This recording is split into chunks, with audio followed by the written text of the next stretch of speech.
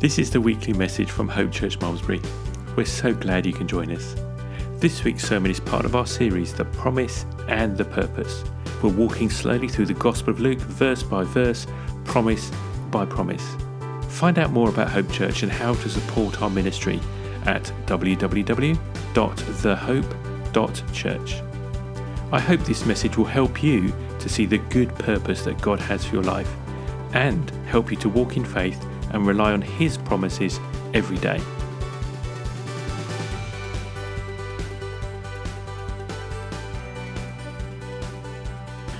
Okay, Luke, back to Luke. Okay, it's all right. We'll soon be done. Okay, it's good stuff. It's really good discipline. When you do this systematic, you have to face the difficult passages as well as the easy passages that every preacher loves to do. But here, I think they're all awesome ones today. So an easier job for me today. So, where are we? So we're in the Garden of Gethsemane. Mark shared last week about Jesus praying where he went away from his disciples. And he was basically praying that prayer, if there's any other way of doing this, God, let's do it. But not your will, but mine be done. And he kept going back to the disciples and they kept falling asleep. All right, they'd had a big meal. There was a long preach from Jesus, if you look at John, and feeling warm and cozy maybe, and just kept falling asleep and didn't appreciate and understand the significance of the events that was about to take place, although Jesus was warning them. So we jump in, literally following on it. In fact, start at verse 47 here, Luke 22:47, and it begins and, all right?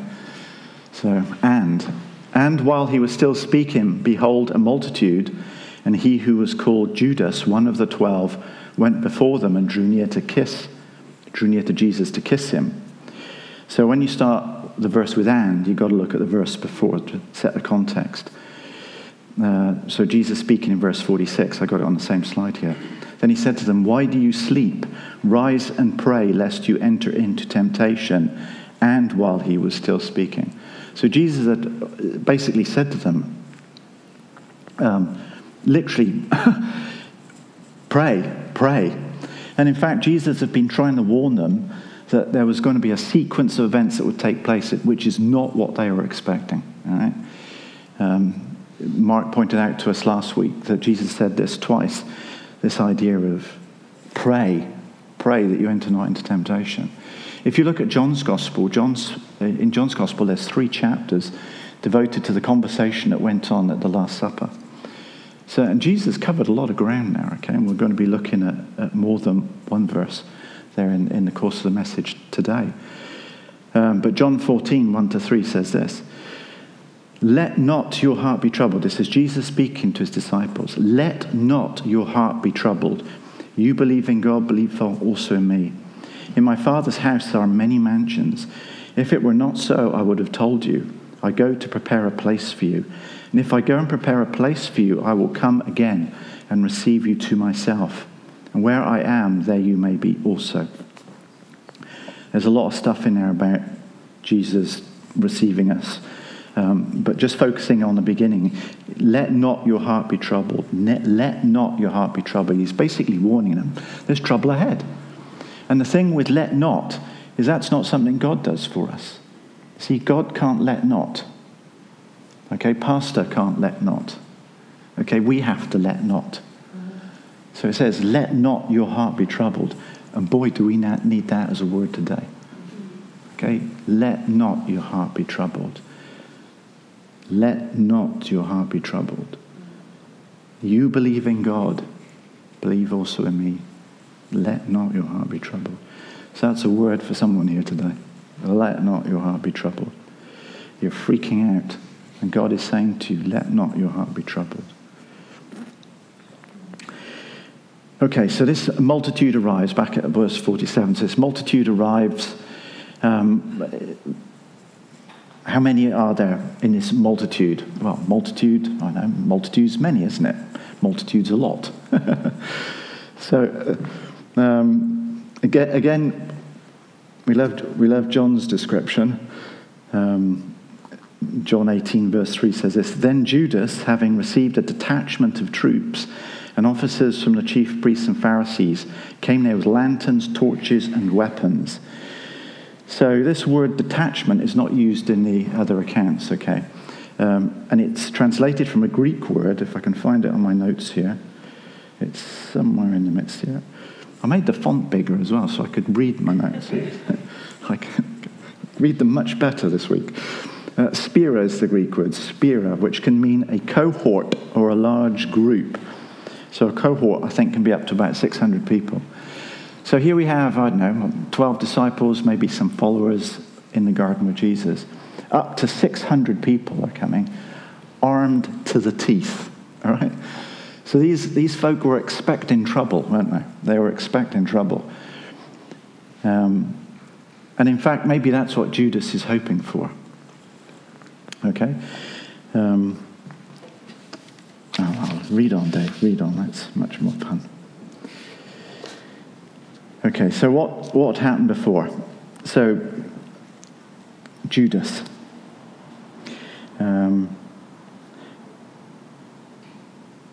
Yeah, let's do that.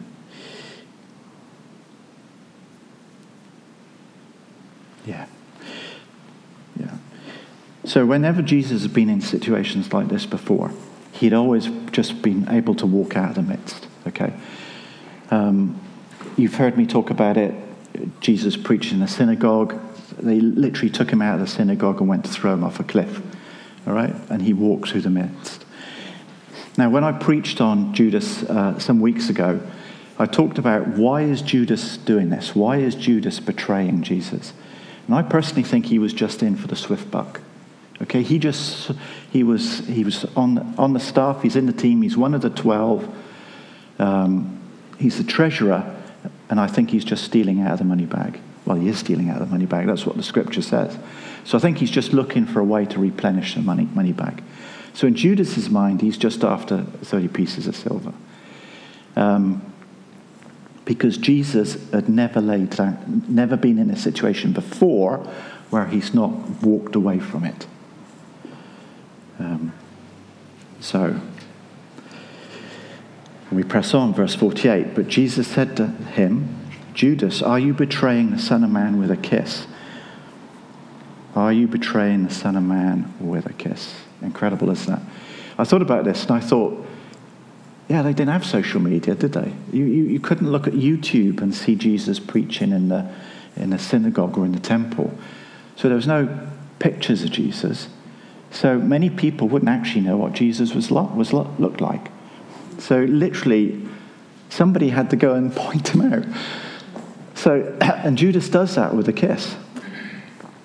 Now, it's not unusual to greet your rabbi, your spiritual teacher, as a disciple with a kiss. And that's what Judas did.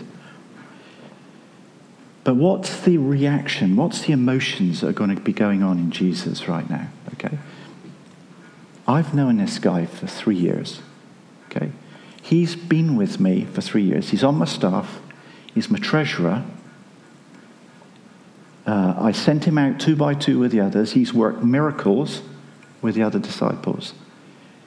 And now he's betraying me. Okay, so I just want to talk about betrayal for a minute, because Jesus knows betrayal. Okay, he felt it here. I don't know if that's relevant for you, or maybe it's more for somebody that's listening online. But betrayal is a word that just comes to mind. And betrayal can be by all sorts of people. God knows how you feel. Right? God knows the emotions that went on. And Jesus, do you think he felt any different? Hebrews 4:15 says this: "For we do not have a high priest who cannot sympathize with our weaknesses, but was in all points tempted as we are, yet without sin." Sympathize with our weaknesses. So he felt the same things, okay? Jesus gets you. Jesus understands that. And that emotion. And I just believe that God wants to, maybe it's not somebody here, maybe it's somebody that's listening online. I just really feel that God wants to touch that part of you where you've felt betrayed. Maybe it's by a partner even. God won't take the memory away. He won't take the memory of the event away, but he can heal your heart. So I'm just going to pray right now for somebody who's listening. Just pray for this person who's listening right now, Lord, and the betrayal that they feel in their heart. And Lord, you feel the same because you were betrayed in the same way. And Lord, right now I would just pray that you would minister your peace and your grace to that heart that had been betrayed. And they would know and understand that you know and understand. And Lord, I would just pray peace to that hurt, healing to that hurt, and that they would truly know freedom in their lives, being free from the hurt of that betrayal. In Jesus' name, amen. Praise God. Okay, reading on. So when those around him saw what was going to happen, so it's pretty obvious, I guess. They're surrounded by these people that are armed to the teeth. Carrying guns and stuff, obviously. Clubs and stuff like that they're carrying. But there's a lot of them, all right? His disciples start to twig. This is not going to be like it was in other places. And in verse 49 it says this. When those around him saw that what was going to happen, they said to him, Lord, shall we strike with the sword? Now we don't see an answer here when we get to verse 50. We don't know what he said. We assume not. And one of them struck the servant of the high priest and cut off his right ear. Oh, that's detail for you, right? It's the right ear, Dave, okay? So Luke was a physician, an eye for detail in his accounts. He happens to notice it's the right ear. It's the right ear. Shall we cut off? Yeah. So anyway, also one of the other accounts talks about who it was that did the cutting, and it was Jesus. It was Peter. I was reading my notes and speaking at the same time, and that's never a good thing. Verse 51. But Jesus answered and said, permit even this. And he touched his ear and healed him. He touched his ear and healed him. I just think this is incredible, right? So here we have an ear, all right? It's at least severed, all right? So it's hanging off. The Greek would imply it's cut off. And Jesus touches it and heals him. So there's no mention of groveling around in the dirt to pick up the ear and put it back on. I mean, do you not think about this when you read this stuff? Yes. Yeah. How does this work? So he touched his ear. So was it a creative miracle? Was there a new pinner, I think they might call it? That's what they call it on animals anyway, isn't it? This piece here, did that grow? And I just think, that's incredible. So Jesus is still working miracles. He went about preaching the gospel and healing people. That was his ministry for 3.5 years. And he's not stopped yet. And church, he's not stopped yet. Okay. I just find it incredible. Creative miracles. I started looking for creative miracles online. Creative miracles. Tell me about creative miracles. So I read a testimony about a baby that had been born with part of the heart. And the doctors had done I don't know the right words, echiogram or something of the heart. They thought it was damaged. The mum was praying. The baby had only just been born. The baby was in, obviously in high care. But anyway, basically God worked a miracle before the operation was needed, which is incredible.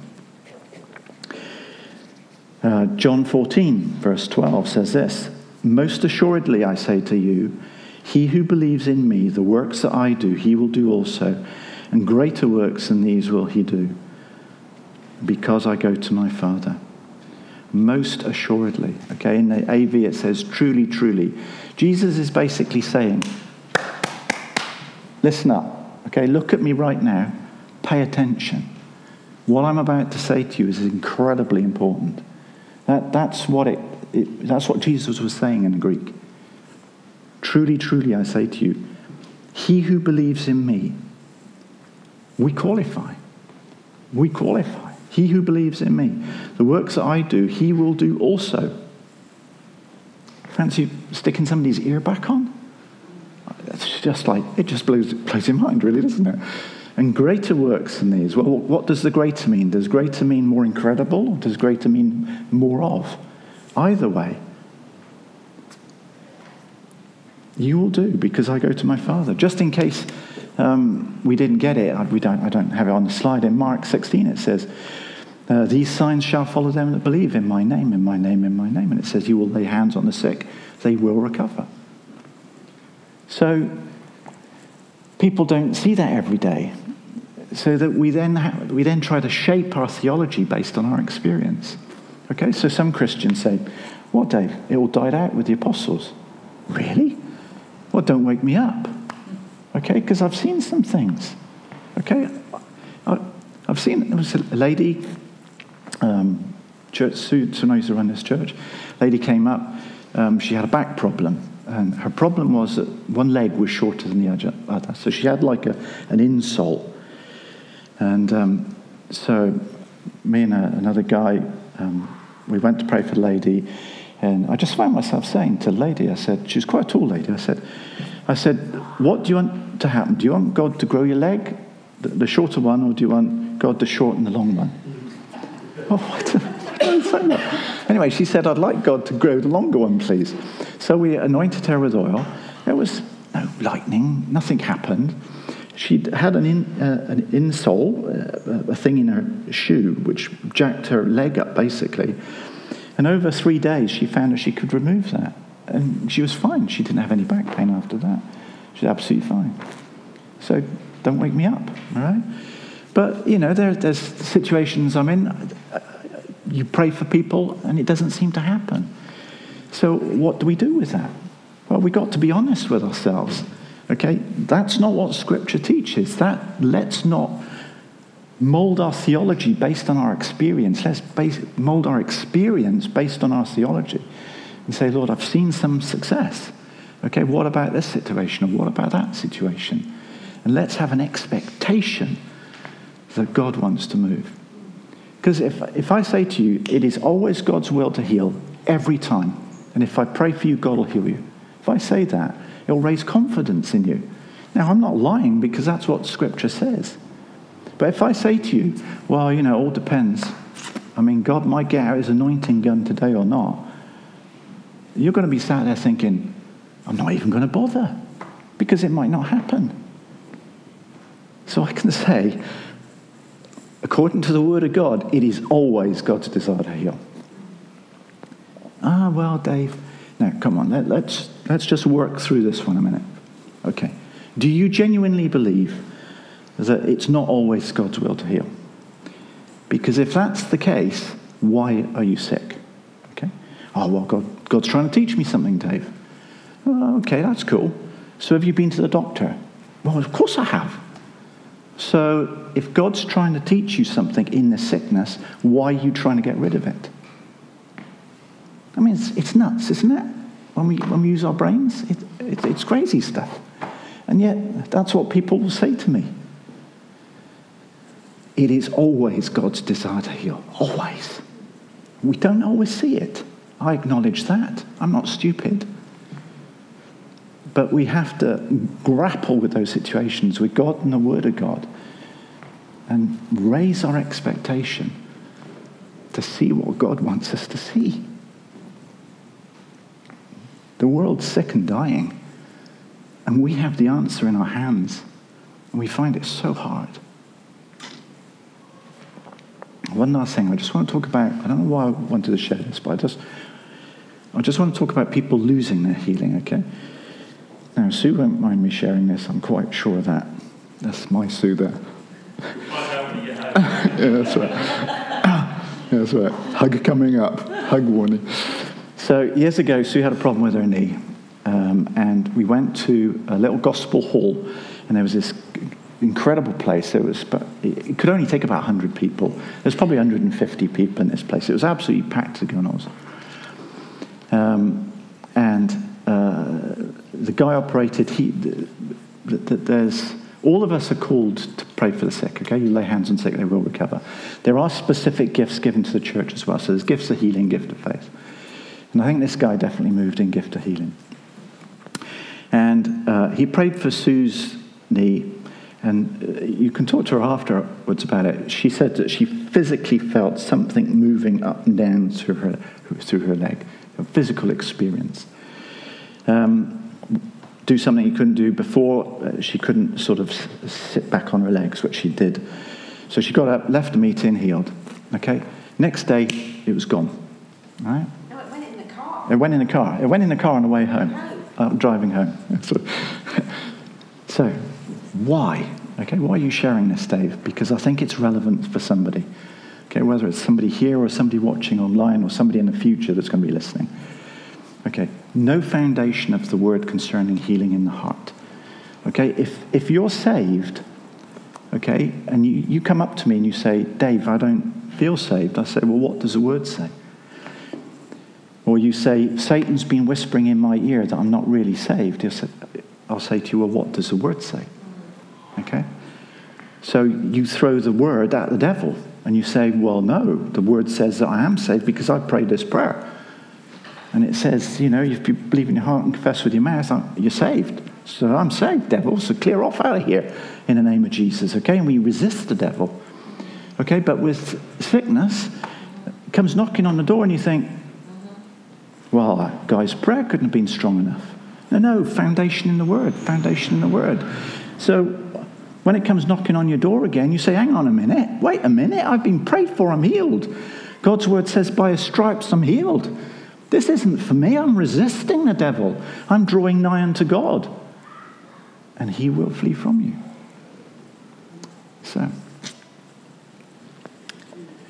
Which I didn't. Yes. Yes, for those of you that didn't hear what Sue said, which she didn't, yeah. That's a lesson that we learned, okay? That's a lesson we learned. So try to draw the parallel. When you're thinking about healing, think about salvation, because it's all part of the atonement anyway. So what are the principles that apply when we talk about salvation? It's the same about healing. The challenge for us is because it's in this physical realm. Okay, yeah, good stuff. So, we must, Acts 10:38. Let me just read that one. Luke writing in Acts. We're going to be going through Acts. We won't be starting it straight after Luke, I hasten to add, but we will be going through Acts. 10:38, how God anointed Jesus of Nazareth with the Holy Spirit and with power, who went about doing good and healing all who were oppressed by the devil, for God was with him. So if there was any doubt in your mind as to the source of sickness, because, Luke didn't write, went about doing good and healing all that were blessed of the Father, did he? He says, went about doing good and healing all that were oppressed of the devil. Okay, cool. Right, so when we read, going back, we're in the garden, okay? Just had the sword come out, ear go back on. Now, in Matthew's account of this same event, Jesus talks about what resources he could call on to compensate with the situation that he found himself in. In Matthew 25, it says this, or do you think, this is Jesus speaking, that I cannot now pray to my Father, and he will provide me with more than 12 legions of angels? How then could the scriptures be fulfilled that it must happen thus? Okay, so a legion is 12,000, isn't it? Yeah. So 6,000, sorry. A legion is 6,000. 12 legions is 72,000. So Jesus could have called, he had at his disposal 72,000 angels. 72,000. Okay. You can look in the Old Testament. I think there's one angel dealing with like 180,000 or something. Jesus did not have to go through with this if he didn't want to. But praise God he did. For us, The plan was different. The plan was for Jesus to go through with it. Verse 52 of Luke 22. Then Jesus said to the chief priests, captains, and temple and the elders who had come to him, have you come out as against a robber with swords and clubs? When I was with you daily in the temple, you did not try to seize me, but this is your hour and the power of darkness. So Jesus is now submitting himself to Satan's attack. Okay, so Satan's basically moving through these people because they want to kill him. Basically, they just want to kill him. Right? Satan wants to destroy him. And Jesus is yielding himself. What does it say that? John 10. In John 10 he says this. This is verse 17 and 18. Therefore my Father loves me because I lay down my life that I may take it again. No one takes it from me, but I lay it down of myself. I have power to lay it down. I have power to take it again. This command I have received from my Father. So Jesus is now yielding to this attack of the enemy. And, it's for other people to look at him being beaten and crucified. But that was redemptive suffering, as I would call it. It was all part, he was doing that as part of the atonement. Okay? So for us as Christians, we are not taught to lie down and take it from the devil. Okay? When the devil comes knocking on our door. So, James chapter 4, verse 7, therefore submit to God, resist the devil, and he will flee from you. So, as I said, Jesus was not resisting at this point because he was submitting as part of the atonement and all that stuff he was about to buy for us. Incredible. James 4, 7. Submit to God, resist the devil, and he will flee from you. Okay, it's why we have the armor of God. Ephesians 6:11. Put on that armor to stand. We put on the armor to stand against the wiles of the devil. Ephesians 4:27 says, "Give no place to the devil." Okay, give no place. Don't let him in. Don't give him breathing space. Hallelujah. So we are different because for these few hours, Jesus is about to take it all. A divine exchange is about to take place. Oh, I'm stealing from somebody else's message. Can't preach that, Dave. Yes. In a future episode. Yes. Okay. Praise God. Whoops. So finally, I've read this passage a couple of times before now. It's just so good, just so that we really truly understand what's going on from 1 Corinthians chapter 2. But we speak the wisdom of God in a mystery. So the disciples had no clue, all right, that Jesus was going to do this. That they thought it was all about to kick off. They thought, right, this is it. This is the fulfillment of Zechariah. Jesus is going to stamp his foot now on the Mount of Olives. The Mount of Olives is going to split in two. Messiah's come. Okay, that was a prophecy concerning the future of Messiah. And kick out the Romans. But that wasn't what was happening. It was a mystery that was hidden in God. So it was in the Old Testament. It was prophesied in the Old Testament. But it was a mystery hidden in God. The hidden wisdom which God ordained before the ages of our glory, which none of the rulers of this age knew. For had they known, they would not have crucified the Lord of glory. And it's talking about spiritual rulers. The spiritual rulers, they would not have crucified the Lord of glory. A mystery hidden in God. But praise God, Jesus went through with that. And it's one reason... I love reading books on time travel. What's that got to do with anything, Dave? One reason why I believe moving back in time is impossible is because if it was possible, Satan would stop the crucifixion and the resurrection. So it must be impossible. Right? Because, yeah. Okay. Praise God. Okay, let's pray. Father, we just thank and praise you for your goodness. Lord, just thank you for Jesus. Thank you for him being obedient to you, even the death of a cross. And Lord, thank you for everything that's bought for us, Lord. Freedom from sin, freedom from sickness, freedom from shame, freedom from betrayal, Lord, just freedom in so many different ways, from isolation, loneliness, Lord. Just brought us peace, Lord. Just thank you, Lord, for all that you've won for us on the cross. And Lord, we just rejoice in that. And we thank you, Lord, that Jesus was obedient.